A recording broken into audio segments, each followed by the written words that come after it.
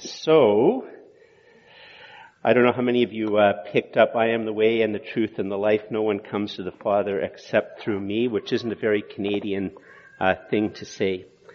We're going to look at a passage which is very offensive to many Christians, many non-Christians in Canada. And because it's a text which is very offensive to people, it ends up often meaning that we don't really want to look at it or sort of grasp it or hold it tight to ourselves because we're worried a little bit. Well, sort of the fact that Canadians in general or many of our co-workers, our neighbors would find it offensive means it can often be a passage that we become at least a tiny bit ashamed about. And so we're going to look at this text which is sort of offensive to many Christians today. Actually, some of you, if you've been to funerals, a part of this text is a very popular text at funerals. And I know I've been at funerals where they read the bit of the passage just up before the part which is offensive, and they stop, and they spend a long time on the part that everybody likes the sound of, but they never let anybody know, especially if there's no Bibles present in the room, the offensive bit that they stop just short of. And so we're going to look at it, and if you have your Bibles, it's John chapter 14, verse 1 and following. John chapter 14, verse 1 and following. And just as we're sort of finding that text in our Bibles, there are 4 ancient biographies of Jesus, which are based on eyewitness accounts, either written by eyewitnesses or based on eyewitness accounts, and this is one of the 4.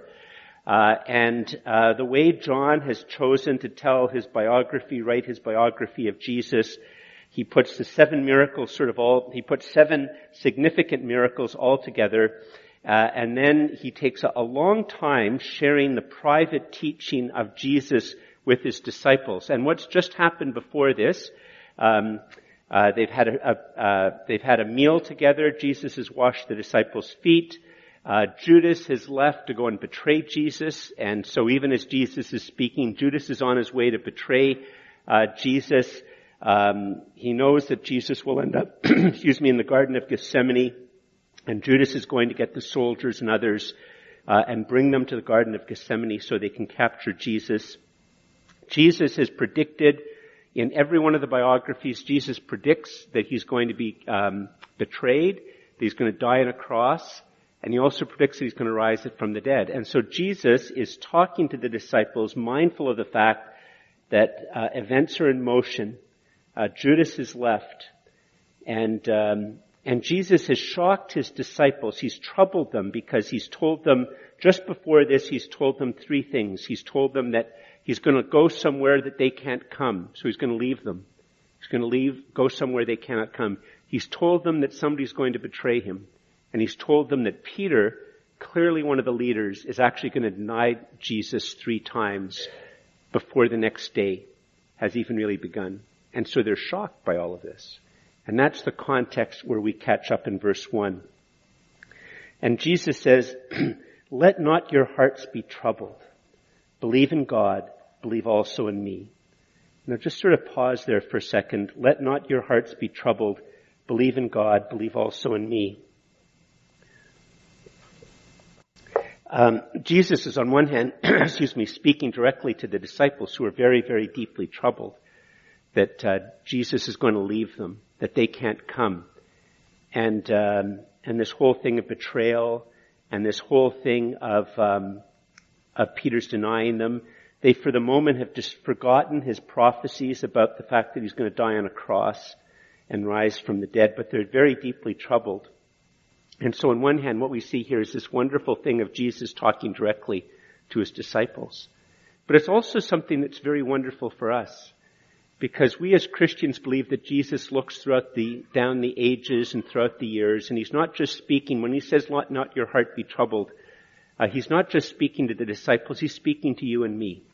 That's part of the Christian hope. If you think about it, one of the things that unites rich and poor, Democrat and Republican, conservative and liberal, genius and those who are far from being geniuses, rich and poor, African, Asian, European, North American, South American. One of the things that unites all human beings is that they have seasons of trouble. Being troubled is part of the human condition.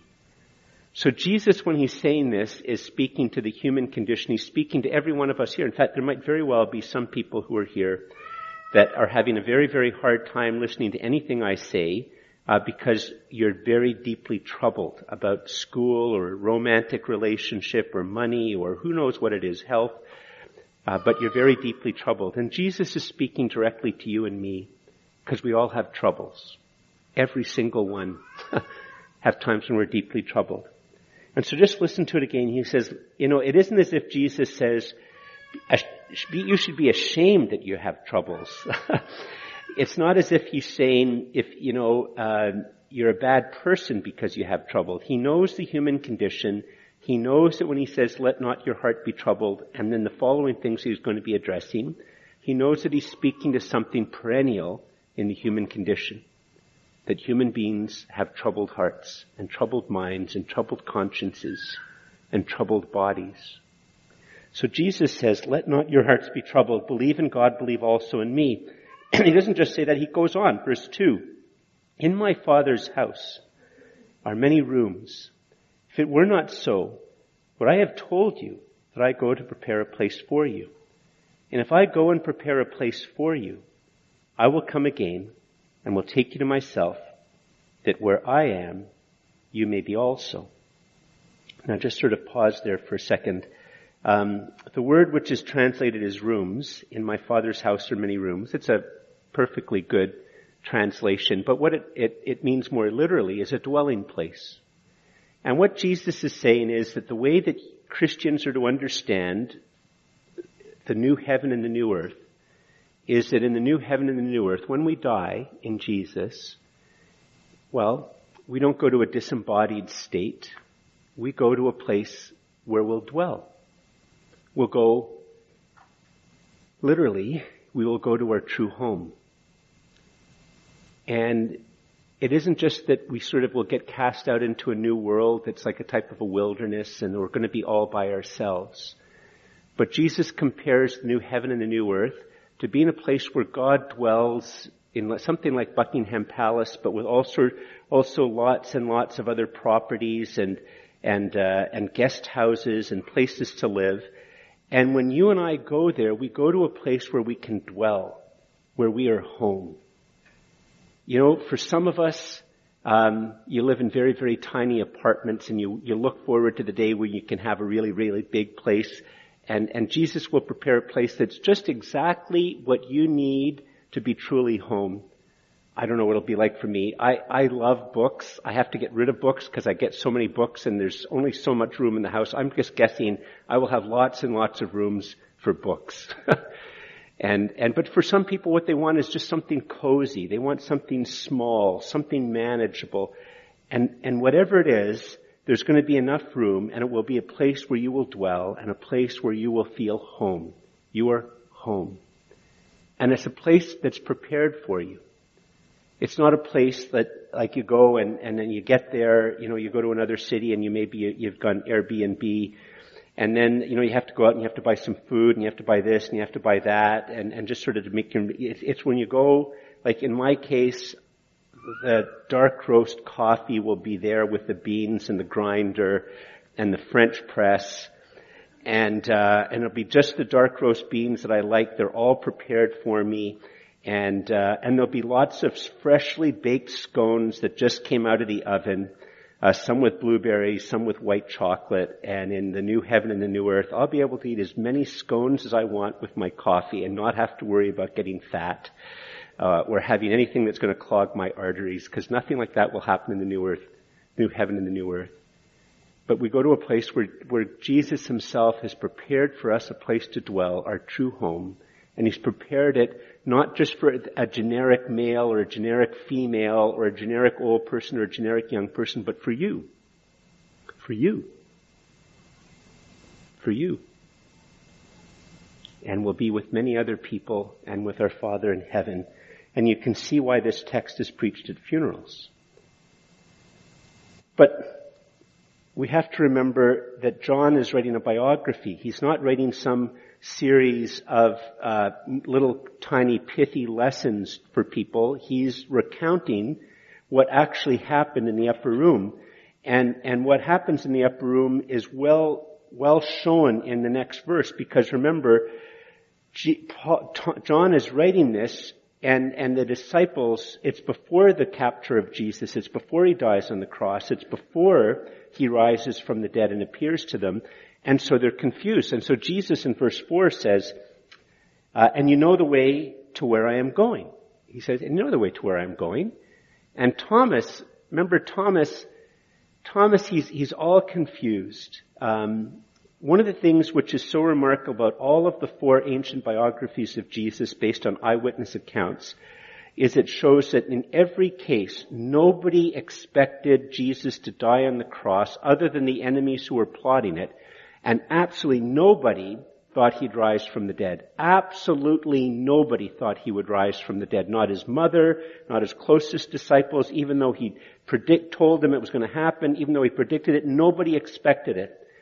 And so, and if you think about it, from Thomas's point of view, Thomas has seen an eyewitness miracles. He would say to himself, whenever he hears Jesus speaking, he would be saying, okay, well, I don't know what entirely this guy, what he means, but I mean, surely somebody who could turn water into wine, surely somebody who can walk on water, surely somebody who by a mere word of command can stop a storm on the Sea of Galilee, surely someone who can take a few loaves and fish and feed 5,000 men, surely someone who can heal people at great distances just by a word of his command, surely someone who is able to take a man who has never seen in his entire life, his eyes completely and utterly don't work, and he can make him see.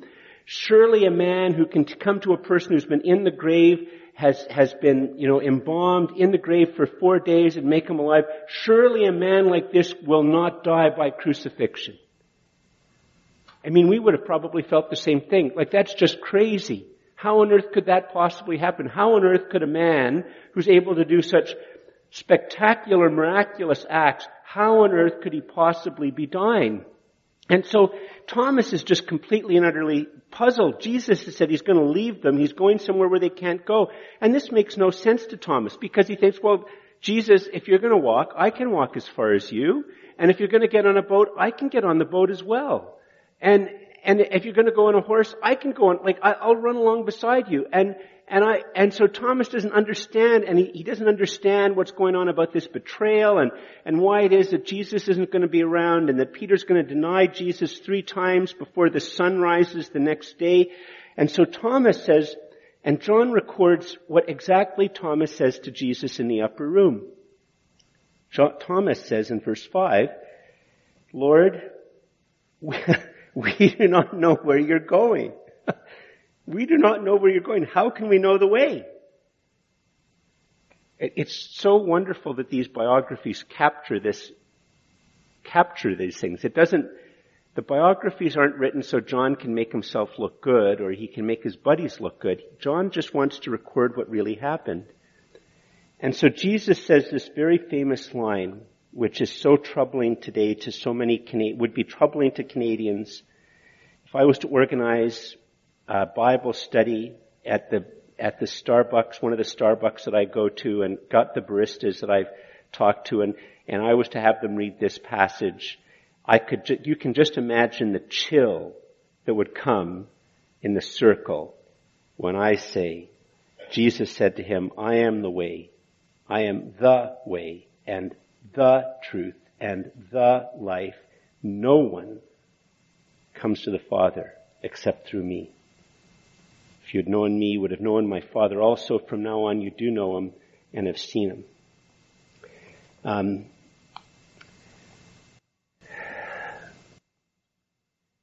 Andrew, could you just put up the first point, please?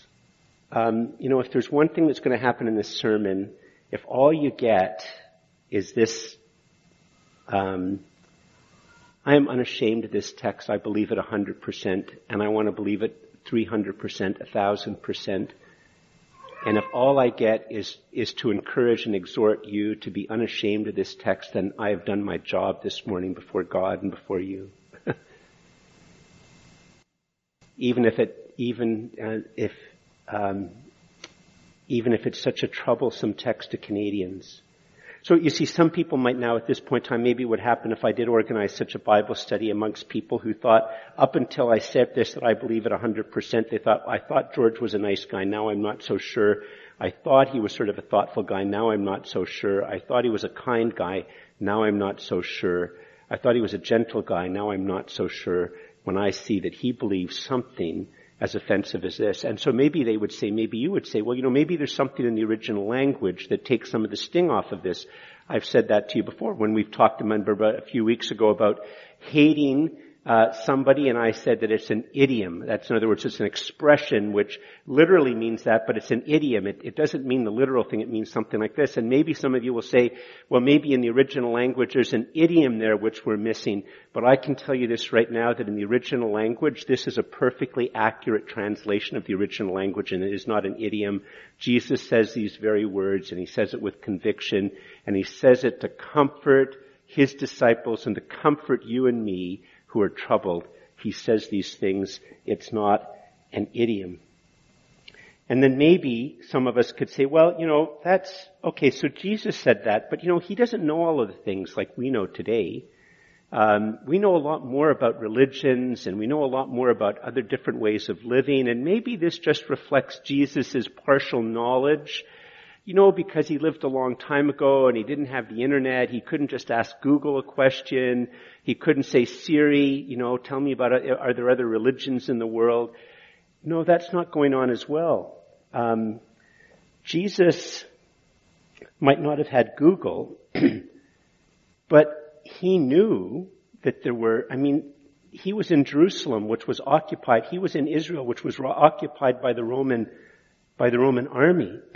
And most of the Roman army weren't made up by Romans, but made up by people that they'd conquered from all over the empire. And so if there's one thing that Jesus would have known on a daily way, is that there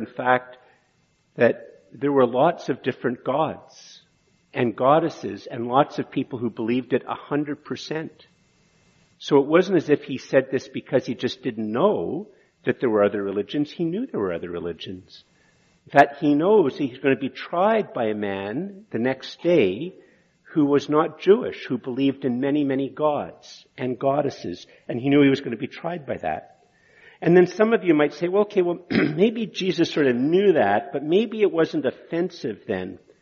Well, that's not true either. It was just as offensive then. In fact, in some ways it might have been, well, maybe, I don't know if we can say it was more offensive, but it was just as equally offensive. In fact, Jesus offended Jewish people and every pagan, if they would have heard it. I don't know if you know this, but in the first couple of centuries after the Christian faith erupts onto the scene, many people in Roman society thought that Christians were atheists.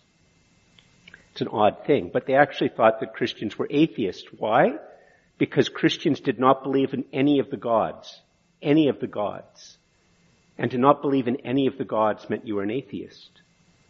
That's actually what many people of the contemporaries of the early Christians thought. And so Jesus knew that he was being offensive to the Romans and to the Greeks, to the different gods, and he was being offensive to the Jewish people because he doesn't say that the way that you have to follow is the way of Moses, that the truth is found in the law. He says, I am the way and the truth and the life. No one comes to the Father except through me. So,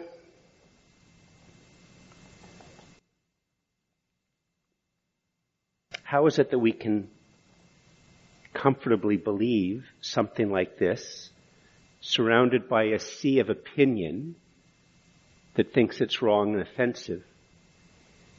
Well, let's just take a moment to think about this for a second. And this is going to be, if you're here as a guest, or you're really struggling with this whole thing, or you've come to the point that you can be a Christian, you believe without believing this, I want to say that most of the reaction to it, of finding it untenable, is at the level of the emotions and the level of the imagination, but not of reason. Now, I know I've been a little bit hard by saying that, but I think it's actually very, very true, that if you actually just pause for a second and sort of decouple, take away our emotional responses to it, and just take away what often goes with the emotions, which is how our imagination and our affections work, and you just look at this as an idea, you'll see that at the level of reason, it actually makes a lot of sense. You see, one of the things for most Canadians when they think of religion or when they think of spirituality, and generally, of course, religion is bad, spirituality is good. But if we think of a person who's being spiritual, and Jesus is a spiritual person, and he's saying something like this, for most Canadians, when we talk about spirituality and religion, we're not talking about something which is real. Now, we're talking about something which is really important to us, and we're talking about something which is very personal, and we're talking about something which is in fact so deeply personal that it's offensive to say that something which is deeply personal and important to them is somehow wrong. But it is at the end of the day something which is we don't really believe it's real in the same way that if you got your visa bill, your next visa bill, and there's $3,000 of expenses that charges that you didn't make, you would immediately get on the phone, and you would be on the phone, and you would be doing everything in your power to make sure that the visa people understand you did not spend that $3,000. Your card's been compromised, because what you see in a visa bill is real. It is so real that you will lose sleep over it. You will have to some of us will have to control ourselves saying very naughty words, and yelling and screaming and doing all sorts of things because we believe a visa bill is really, really, really, really, really, really real. But we don't think that about religion in Canada. Which is why if somebody tells us that they're going to have smudges or going to a sweetgrass ceremony, we don't really think that they believe that the entire world is on the back of a turtle or that it was a result of, some ravens dropping. If you pressed them on that, it would be viewed as rude to press them on whether they really believe that. Why? Because we understand that religion and spirituality is something which is just sort of personal. It gives me some peace. It gives me meaning. We have troubles in this life. We have worries about romance and worries about our job and worries about our bills. And there was just a thing in the paper the other day about how I think like 85% of Canadians think that the world will be worse for our children than it is now. And so we have lots of troubles. And you know what? If having some smudging and some smoke helps you get through the day, good on you. You go for it. But it's not really real, if you know what I mean. But here's the thing, is that Christians believe Jesus is saying that this is true. Jesus is saying there is a God who is there. Jesus is saying, I really will die on the cross. I really will taste all there is to taste of death. I really will rise from the dead. I really will defeat death. I really will defeat that which causes death. I really will ascend into heaven, and the new heaven and the new earth is a real place, and I really will return. And everything about this is a claim to be real. Claim to be true. And if Canadians understand that, they might say, whoa, okay, really? It's true? I might stop laughing. It's true? At least it puts in a different thing. It's not just a matter of me insulting people. We believe Christians we're called to believe this is just as true as your visa bill. It's just as true. That should have been a point maybe. It is just as true as your Visa bill or MasterCard, just to show I'm not showing any type of favorites in terms of financial providers. But some people might say, okay, George, but don't we all go to the same place? That's a very, very common thing. Don't we all go to the same place? And so if we're all going to the same place, why does it really matter if you follow the Buddhist way or you follow a native way? We're all going to the same place. But if you think about it for a second, we don't actually think we're all going to the same place. If we just actually give people the dignity, once again we remember that it's not just a matter of, some people use Prozac, some people use Jack Daniels, some people have Buddhism, and they're sort of all the same. If it helps you get through the day, as long as you don't hurt people and rob banks, and insult people and get along with people. It doesn't really matter. If we understand we're talking about something true, if you actually listen to what people say, the fact of the matter is that the different ways don't actually all claim to go to the same place. You see, if you were a Buddhist or a Hindu, and you hear that after death you go to a place where there's a room, what would they tell you? They'd say, you haven't paid for all your karmic debt yet. You still have to keep doing things, because where we'll all end up is it will be like a drop in the ocean. We lose our individuality. It's like a drop in the ocean, and the cycle of death and rebirth will come to an end. But if Jesus is saying that after death you go to a room and you dwell there, it means you still think there's a difference between you and the room, and you still have to die. And you have to work on your karma, because you haven't actually reached the end yet. And for the average Canadian who believes that when you die you go to a better place, what the average Canadian means by a better place is that there's an invisible world of immaterial spirits, like spirits or minds, that's invisible because we can't see it. But if we could just sort of pierce the veil, and maybe we can do that through meditation, maybe for a moment we can do it through drugs or some type of higher consciousness, but there's this invisible immaterial world which is just sort of parallel to us and beside us. And when you die, you go there. But Jesus says, no, that's not what happens when you die. We're not talking about going to the same place.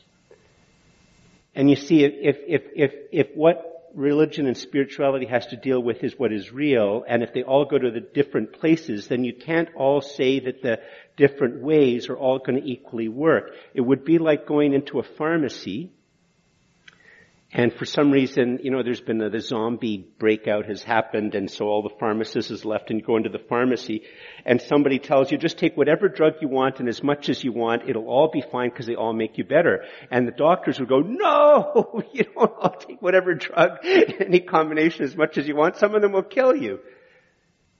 And so they don't all go to the same place. And then some people will maybe say, George, maybe, and here's we can put up the elephant thing.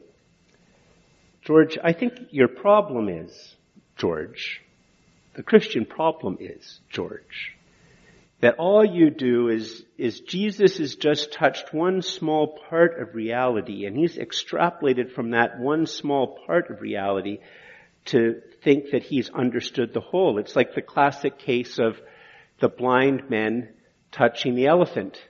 And some blind men touch the elephant's tusks and think that, well, God is like a knife, or that the whole thing is like a knife. And others touch the trunk and they think of a snake, and others touch the leg and they think of a pillar, and others touch the side and think of a wall, and I'm not quite sure what's happening at the end. And at the top they touch the ear and they touch like a fan. And somebody would say, George, that's the problem, is that Buddhism touches God is so immense, and they touch God in a tiny little way, and so they've come up with this conclusion, and Hindus have touched God in this way, and they come up with this conclusion, and native spirituality has touched God in this way, and they come up with this conclusion, and Jews and Muslims and Christians, but the fact of the matter is you're just touching a tiny part of the reality, and you don't realize that it's an elephant. And it's a very, very powerful and emotionally powerful illustration in our culture. I've had it told me, 4 or 5, 6 times a year, somebody will tell me this. But the problem is, huge problem. What can we all see? The elephant. We're not blind. The person telling me the story is saying, George, you're blind, but I'm not blind. Like, they don't say this. They're not actually meaning to be arrogant, but it's an unbelievably arrogant thing to say. And it's so common in Canadian culture that if you challenge, I remember just a little while ago, I said to somebody that in fact it was an arrogant statement, and he got so mad at me. He got verbally abusive to me in the Starbucks and wouldn't talk to me for 3 weeks. Now, maybe I could have been a bit more gentle about it. My wife will tell you truly that I'm not always a good communicator. I'm often a very bad communicator. But if you think about it, that's why I had Andrew put it up, is the mistake is that somebody knows that it's a whole elephant. Well, who made you God? Who made you different than every other human being? You see, the fact of the matter is that actually, it doesn't actually work as an analogy at all. It has emotional power, but it actually isn't true. Another more common problem, though, to say, could you put up the number 1 again, Andrew? Thanks. Jesus said unto them, I am the way and the truth and the life. No one comes to the Father except through me. A more common one is that when people hear that, they think that if I said that to somebody, they'd think that I was saying that I'm better than them. And the problem is that often Christians throughout history have been very arrogant. And not just throughout history, that there's ways that I can be arrogant without realizing it. But the fact of the matter is that when I share with somebody that Jesus said, I am the way and the truth and the life, no one comes to the Father except through me, what I'm saying is actually that I have absolutely nothing to boast about. I've shared with you many times Spurgeon's famous line that the Christian faith is one beggar telling another beggar where to get free bread. It's not a billionaire bread producer saying that if you just worked as hard as I did, etc., you could make lots of bread as well. And it's not like that at all. It's very, very humbling. Jesus is saying, George, all of your ways, none of them will work. All of your truths, none of them will work. All of the things you think you do in life, none of them will work. All of the ways that you justify yourself, they don't work. None of these things work. I am the way. I am the truth. I am the life. No one comes to the Father except through me. And I am telling you this because I have done everything for you to know the Father. I have done everything for you to know the truth. I have done everything for you to know the life. All I'm asking you is to set down all of your ways to justify yourself and make yourself look good and make yourself look like you're special and make yourself... I'm just asking you to start to learn to let all of that go and receive me, and I take you. I am the way. I am the truth. I am the life. Jesus is saying it's all me. It's not you at all.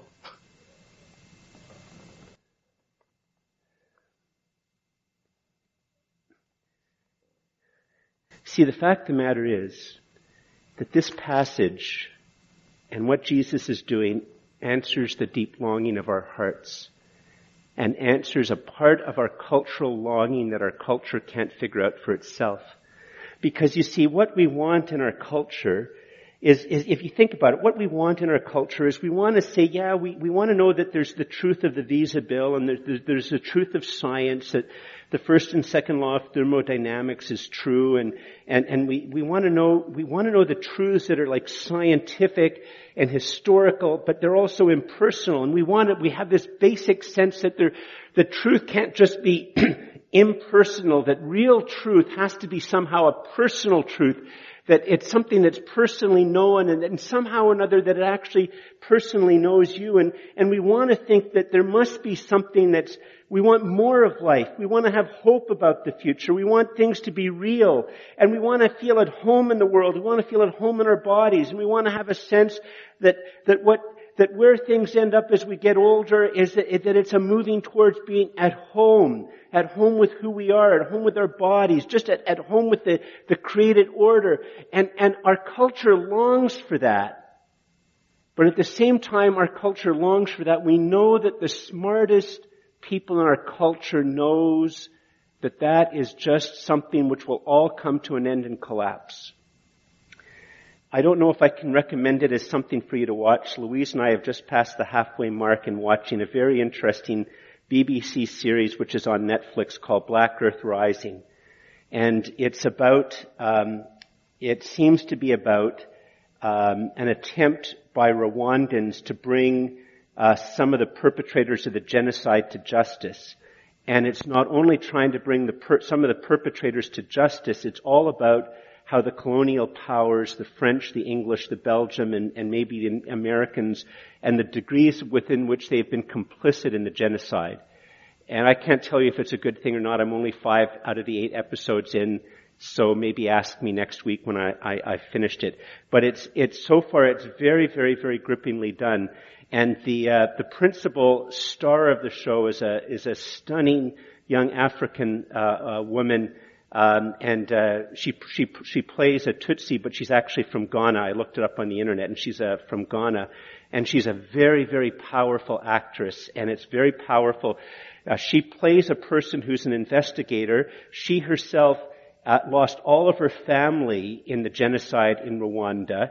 She herself was physically disfigured, although you can't see it just on her face, but she was physically disfigured, left for dead, found by this English lawyer, and adopted as her own daughter and raised up in England. And part of her problem is that she doesn't know her language. She doesn't know her biological parents. In one level, she's English, but on the other hand, she bears in her body the scars of the genocide, and she's very, very broken up.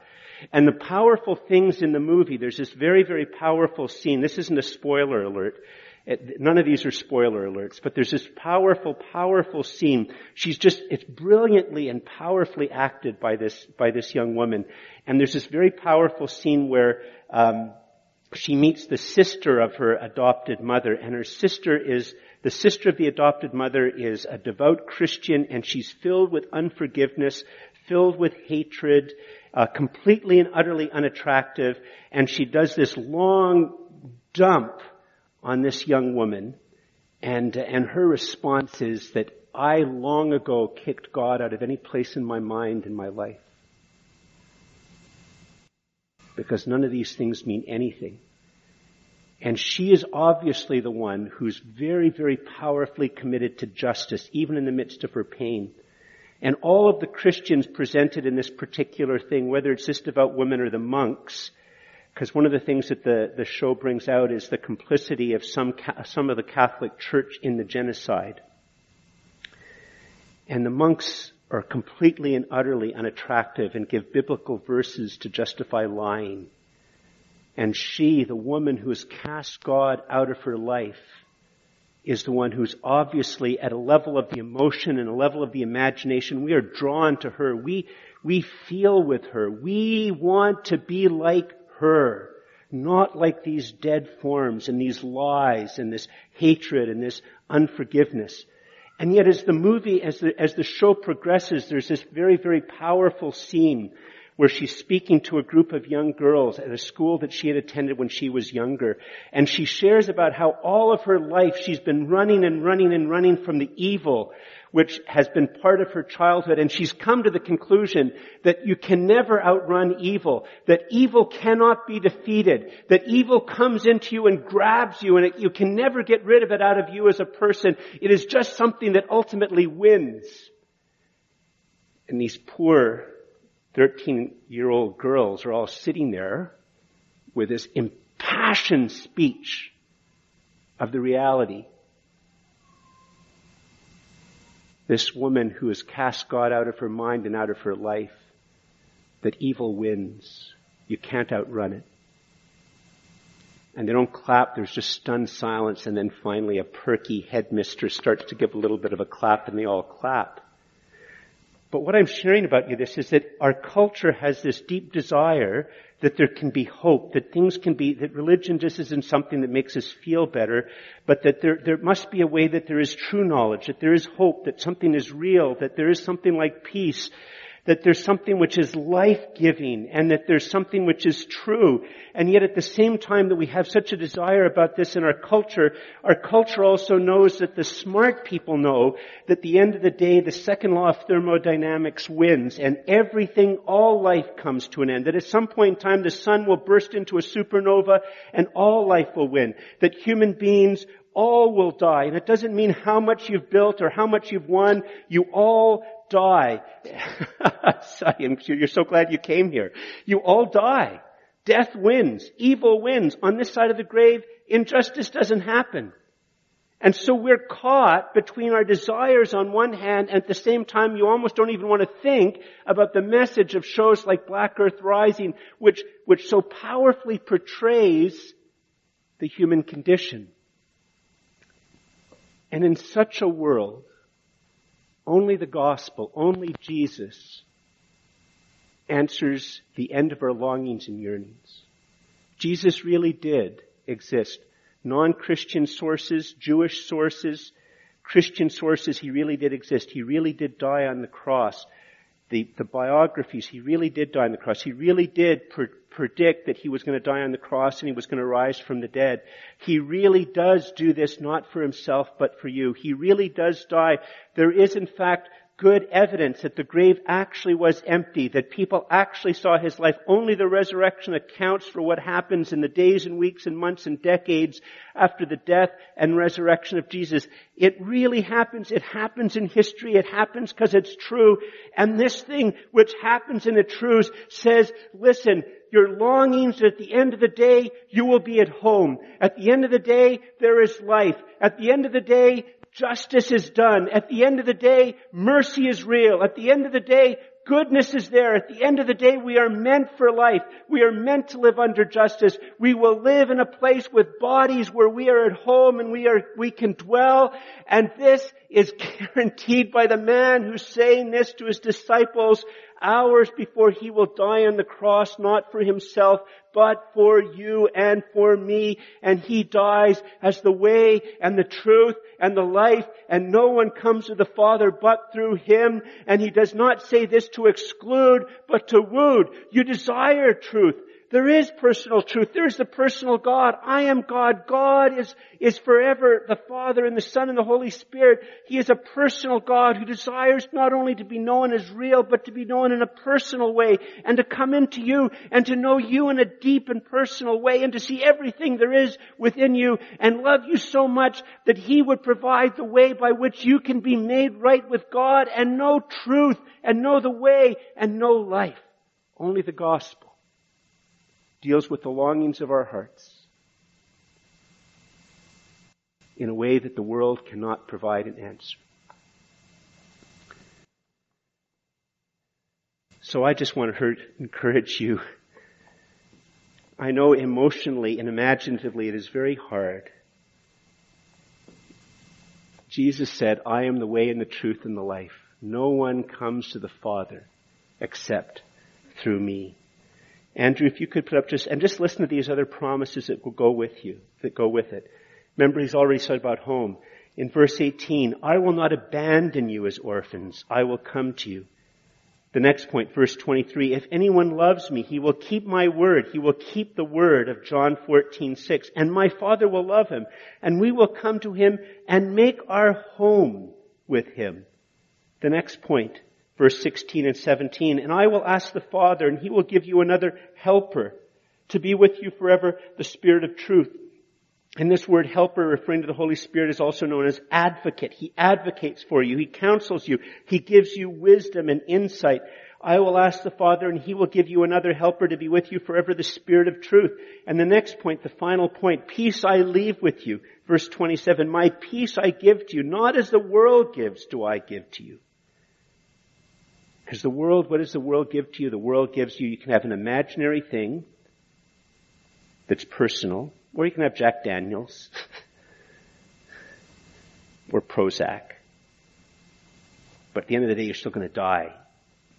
And human life is lived by trying to forget those inconvenient truths. And Jesus says, peace I leave with you, my peace I give you, not as the world gives, do I give to you. Let not your hearts be troubled or lacking in courage. Could you all please stand?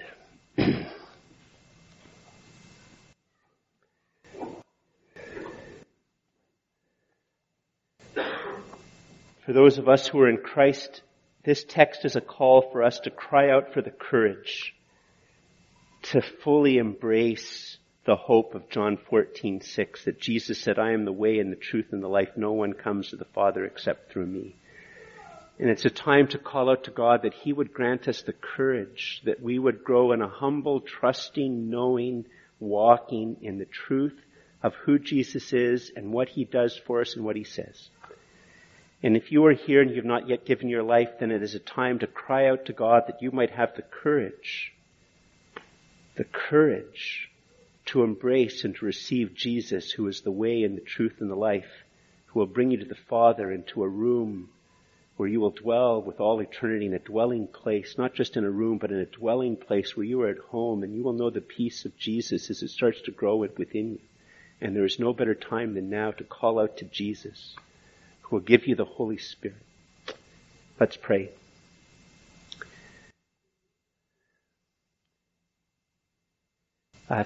Jesus, you know our hearts. You know how many of us are troubled by different things.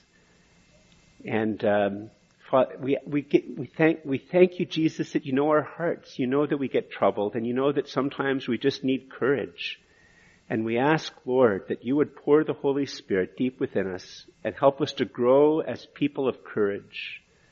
People with the courage to grow in a humble, trusting, walking, knowing, believing, hoping, resting in the truth that you, Jesus, are the way. You, Jesus, are the truth. You, Jesus, are the life. That you bring us to the Father and you make your home within us. And all God's people said, Amen.